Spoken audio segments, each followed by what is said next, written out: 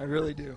Hey guys, welcome. Are you ready to worship, to praise our Creator in this beautiful place? I am so excited to be here with you this morning. And if you're joining us online, thank you for being with us. And I believe the Spirit of God is binding us together where we're here or wherever you're at, in your house or in your camper, wherever you're at. God is ministering and He's calling us to Himself. And so what a joy to worship together on this beautiful morning. So if you're here for the first time or you've come over the last few weeks out here in the meadow to join us in worship, we would love to welcome you to Rimrock Church. And so there's a little table with a little balloon over by the basketball hoop over there. And we have a gift for you if you're a visitor. If you've been here the last few weeks for the first time, we want to welcome you. And we would love to get some information from you so we could better let you know about what God is doing here at Rimrock Church and how we can better connect with you as well. Am I missing something? You're good. Am I good? Okay. Someone was doing this, so I thought, oh boy, what am I doing wrong? Nothing. There's reverb on Ben's voice. Okay, we're good. Okay, I'm de-reverbed. Thank you. You're unreverbed. Praise God. Okay, so welcome. If you're here, please check in at the table. Also, if you need to go inside, there's on the first at the door entrance over there where it says Jesus is King. Amen. Jesus is King. If you go in there, there's a place where you can see the live feed on video as well. So if you need to go inside for any reason, you can watch and be part of worship there as well. So this morning we're wrapping up Ecclesiastes, and this has been such a rich journey through this amazing book that God has revealed to us, and it's not what we expect when we dive into Ecclesiastes. It's a call to a life of purpose, a life of joy with God. And so this morning we're going to wrap it up, but we're going to do it a little differently. We're going to do a 3-point sermon, but instead of having one preacher, there's going to be 3 of us. So myself and Nick and Bill Ewing are going to share each point out of the final chapter of Ecclesiastes. So would you join me in praying as we prepare our hearts for God's Word? Lord, we are still before you this morning as we reflect on our past week. For some of us here, it's been full of joy and gratitude and good things. For others, it's been a week full of trial and tribulation and temptation and struggle. But either way, Lord, we know that you are the source of life, that we need you. Desperately, we need you. And so, Lord, I pray that we would hear your invitation to come into your presence, to come and to hear your words, your truth, to open our hearts to your love this morning. And so I pray by the power of the Holy Spirit you would minister to each of us this morning as we open your word. In Jesus' name, amen. And so in Ecclesiastes chapter 12, we come to the final verses. And this was designed for a 3-point sermon because there's 3 primary truths that Solomon wants to leave with us as he has shared in Ecclesiastes a little of his own journey. Because Solomon attempted life without God. He pursued life on his own, apart from God, and he found it full of pain and sorrow and meaninglessness, the chasing after the wind. But he offers us the view to see God and to understand that life is a gift from God. And when we understand that life is a gift from God, it changes everything. And we begin to experience joy and the gifts that God gives in this life. And so he concludes with 3 main ideas. And I'm only going to be sharing out of verse 11. And this idea that God has spoken and that he is the one shepherd. And so if you look with me, I will read verse 9 through 11. Not only is the teacher wise, but he also imparted knowledge to the people. He pondered and searched out and set in order many proverbs. The teacher searched to find just the right words, and what he wrote is upright and true. The words of the wise are like goads, and their collected sayings like firmly embedded nails, given by one shepherd. Given by one shepherd. I just want to spend a few minutes reflecting on this idea that God has spoken. It says the words. You know, if Jesus had come in our day, you know, he probably would have gone on YouTube or social media to communicate, but there's something about words that's different, that you can't capture in an image or a movie or a video, that God in His sovereignty and His wisdom chose to reveal Himself in a time when words needed to be written down and needed to be spoken. And I think that's so profound for us as human beings, because words are essential to life. And it's the very nature of God in that He created with a word. He spoke this creation into being. And so the breath that you breathe as you take in a breath is a gift of the Word of God. God spoke and He breathed life into Adam and Eve. And He's spoken life into everything else. And if you think about words, words have the power of death and life. And we see that every day. We see that in our relationships. We see that in our world, where words carelessly spoken cause so much harm. But words can bring life. And God has revealed Himself through words. We believe as Christians that the Bible is the inspired Word of God. That this book wasn't written by extraordinary people. Rather, ordinary people. People like you and me who had personalities and different characteristics and strengths and weaknesses. But God chose in His sovereignty by His Holy Spirit to inspire, to breathe through men and women who were filled with the Holy Spirit. And so we see God revealing Himself through the Word. In fact, 2 Timothy 3:16. It's the other 3:16. You know John 3:16, right? For God so loved the world that He gave His one and only Son, that whoever believes in Him shall not perish, but have everlasting life.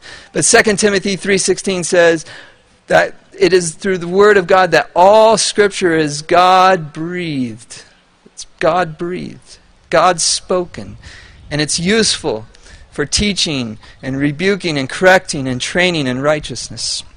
And so in Ecclesiastes we have the revelation of God.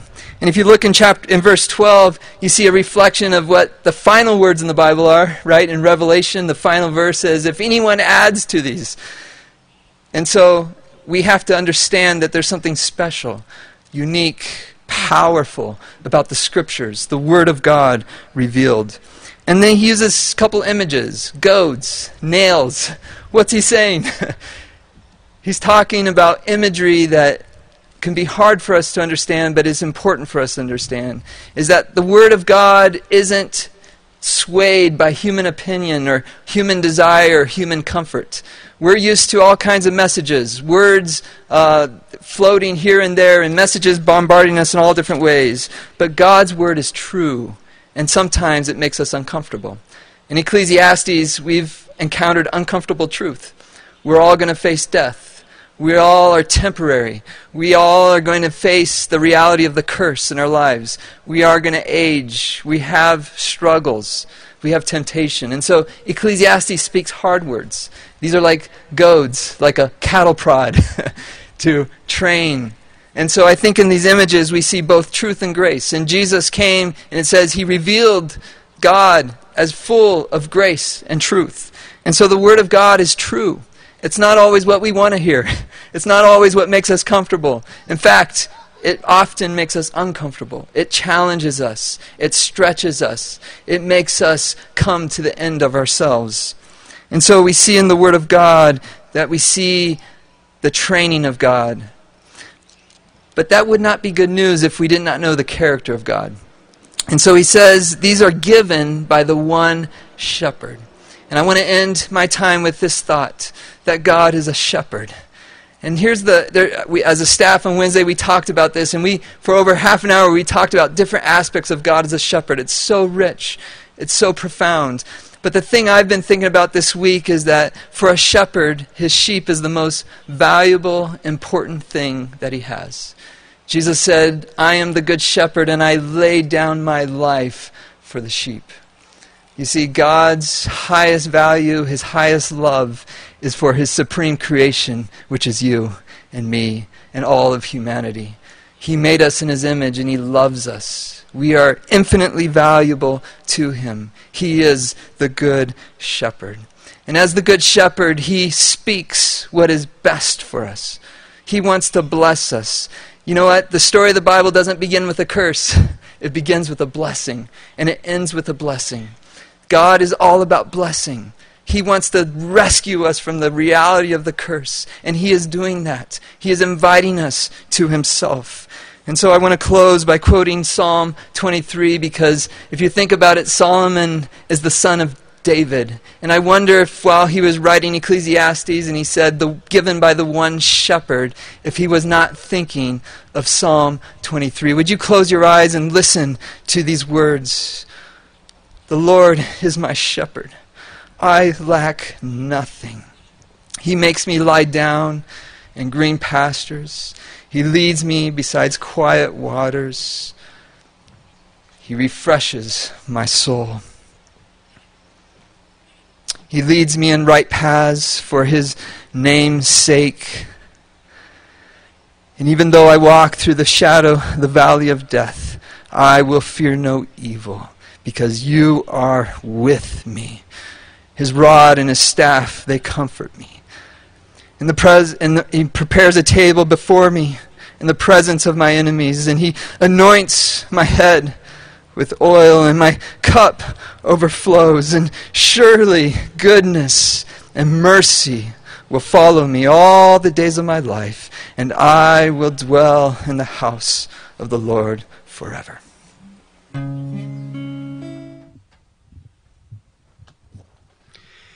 Ecclesiastes 12:13 says this: the conclusion, when all has been heard, is fear God and do what he says, because this applies to every person. I love verses like this because, in a sense, you don't need any context. You don't need to understand what was happening during the times and the author's intent in the audience. You hardly need to cross-reference, right? Fear God and do what he says. And this applies to every person. Scripture says in Proverbs 9:10, it says, the fear of God is the beginning of wisdom. And so I think a good question to ask is, what does it mean to fear God? In fact, I think that's a good question to probably ask each other at different times. Just explore and express to one another, what does it mean to fear God? And according to Solomon, that is the start of living a life full of wisdom. And as we've seen throughout this book, wisdom leads to blessing. And so I think for me, a couple things come to mind when I try to wrap my mind around answering the question of what it means to fear God. One, I believe it's simply an acknowledgement of God's power and God's wisdom. Acknowledging and living underneath the reality, specifically that God is smarter than me, that God is bigger than me, that God is better than me, that God is more powerful than me. I think most of the time when I get into trouble, when I commit mistakes, commit sin, there's an element of pride. And if you think about it, pride is almost always comparative, right? It's me thinking I know more. It's me thinking that I can control more. It's me thinking that I can do better. And in relation to God, we'd hardly ever say that out loud. But when you think about how we live our lives, and if God asks me, hey, it's not good to gossip. It's not good to slander. It's not good to consider other people's voice before mine. It's not good to fear man before God. And yet I have all kinds of opportunities almost every single day to decide whether he knows what he's talking about or not. And so I think the start of fearing God is saying, regardless of if I know the whole situation, regardless if it makes sense from my view, God, I fear you. I acknowledge your power and authority more than I think of myself. I think we do well to learn from many old psalms, many old hymns, many old prayers. I feel like they had a little bit of better grasp of simply acknowledging the power and the majesty of God. But as Ben said, reflecting the shepherd, all of that is in the context of a loving relationship. All of that is in the context of a God who sought me out to rescue me, to make me his son. And so I want my kids to acknowledge the authority that I have in their life. I want them to acknowledge the power that I have in their life. I want them to acknowledge the wisdom that I have in their life. But I never, ever, ever want them to forget that they are my son or they are my daughter. And so I exercise that power, that authority, and that wisdom on their behalf. Last week, Bill talked about scripture that says, all of the plans I have for you are for your good. So the fear of God, recognizing, acknowledging, and living under His wisdom and His power in the context that He is good, that He is for me, that He loves me. Embracing and understanding that message, I believe, is what's going to change our country, what's going to change our world, and it's going to start with us as individuals. There's two pieces of scripture that really stuck out to me when I thought about God putting power on display, and it's throughout the whole Bible. But one Ben highlighted actually about 6 weeks ago. He talked about the disciples and Jesus in the boat. Do you remember? And the storm is coming, and it says they were terrified. They were afraid. They were afraid for their lives. They were afraid for their well-being. They were afraid for their safety. And when Jesus gets up and says, "Be still," and the waves and the wind stop, it says then they were incredibly afraid. You see, their fear changed. Might have felt similar, but it changed from the danger, and their life was at stake. And now all of a sudden they recognized the power of God over even the natural events of the world, even over the weather. And so I don't think at that point they pivoted to being afraid for their lives, because this God just saved their lives. He exercised authority and power to save their lives. But the fear transferred to acknowledging that power, and the natural result of that is submission. When you and I recognize and pay homage to the kingship authority of God, I believe our natural state will be to surrender and submit to Him. The other piece of the Bible that stands out, that I think God constantly expresses Himself, is when Jesus was going to be arrested, marching to be crucified, marching to taste the wrath of God on our behalf. You remember when the soldiers come out and Judas is leading them, we're looking for Jesus of Nazareth, and he gets up and he says, "I'm him." What happens? Everybody falls to the ground. I think it's him expressing and making sure everyone knows that nobody takes my life from me. I lay it down on my own accord. I lay it down by my own choosing. I lay it down for my sheep. And at that moment, and I think throughout all of history, God wants to make sure that we know that He is more powerful, that He is smarter, that He is better than anything and everything, and specifically me. But He also wants me to recognize He exercises all of that for His glory, and what else? For my good. For my good. Matthew 10:28 says, "And do not fear those who kill the body, but cannot fear the soul. Rather fear Him who can destroy both soul and body in hell." Philippians 2:12 says, "Work out your salvation with fear and trembling." My challenge to you and my challenge to me is this. Imagine being one of those soldiers saying, "We're looking for Jesus." He speaks and you fall to the ground.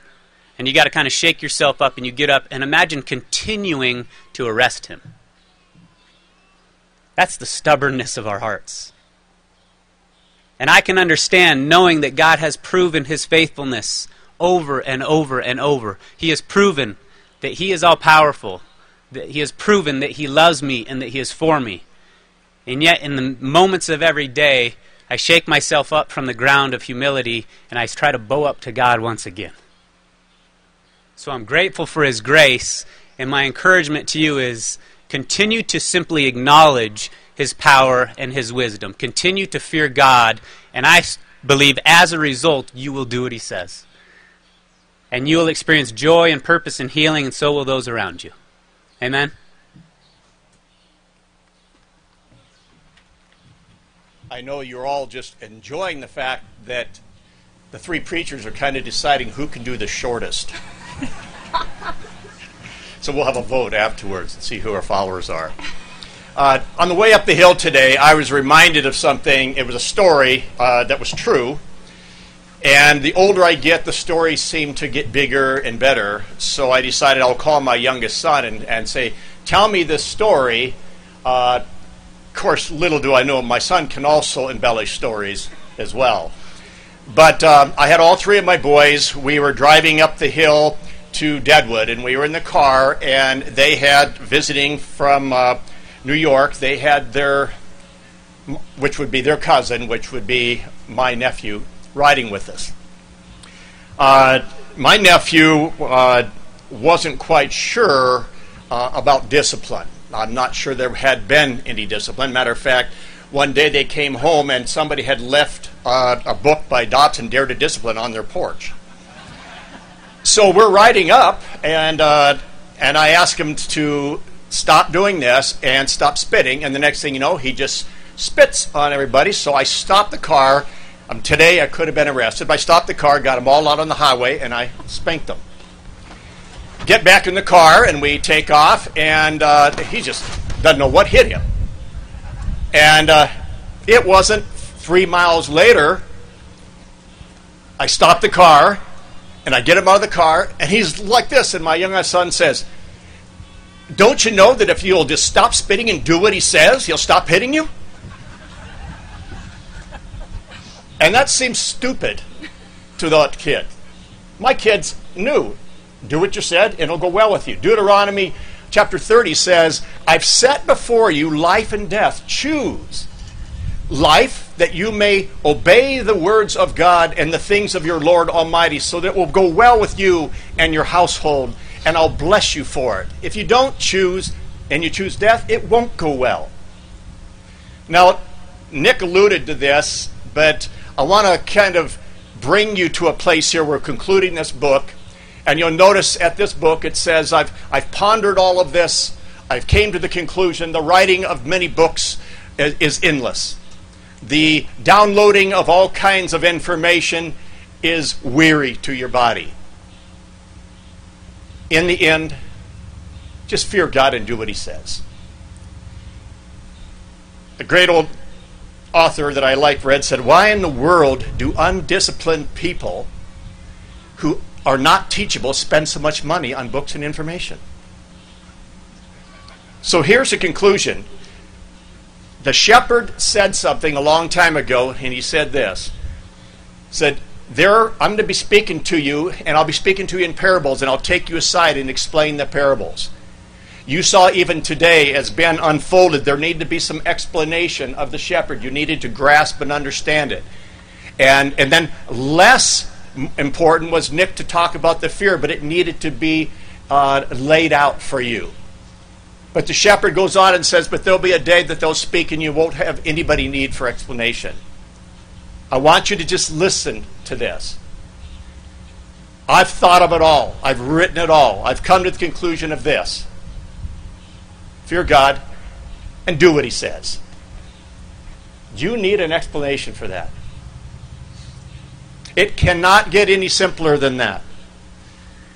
Do what he says. Now you may ask this, and it would be arrogant of me to decide to build on that comment, because I read it this morning and I said, what else can I say? Nobody said it better than what you did.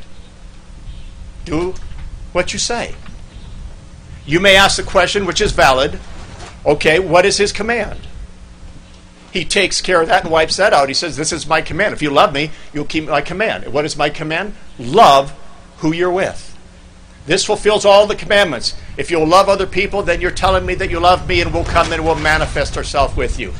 So basically, love. The other question you might ask is this: how do I do it? The one shepherd that Ben alluded to, that Solomon alluded to, that David alluded to, that Nick alluded to, made this comment. He gave us the power, and he gave us the ability to fulfill that command at the end of Ecclesiastes 12. He said, my Father is a vine dresser. I am the vine. You are the branches. If you abide in the vine, you will bear forth the fruit. We go on to see later in that chapter, the fruit was that you will love one another. If you don't abide in me, you will not be able to do what was requested of you. So, in conclusion is this: you don't need any more instruction. I don't need any more instruction. Have an awesome respect for God. Know that he is God and you are not. My favorite verse is, O Lord God, thou knowest, I don't anymore. And do what he says by submitting to the fact that the Holy Spirit is the only one that can empower you. Would you pray with me? Father, it seems so simple. I think of just even a little 4-year-old that figured out, if you just do what you said, things will go better. And yet we pridefully make choices of our own to decide we don't believe in you.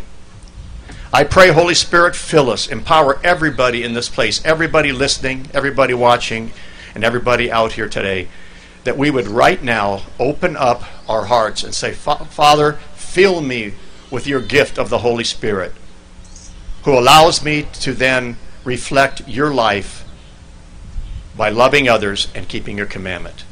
For we are unable to do it. And we ask this with total confidence that you'll give it, because you promised you'd give what you commanded. And you said you would give us your Spirit if we ask. In Jesus' name we pray. Amen. Amen.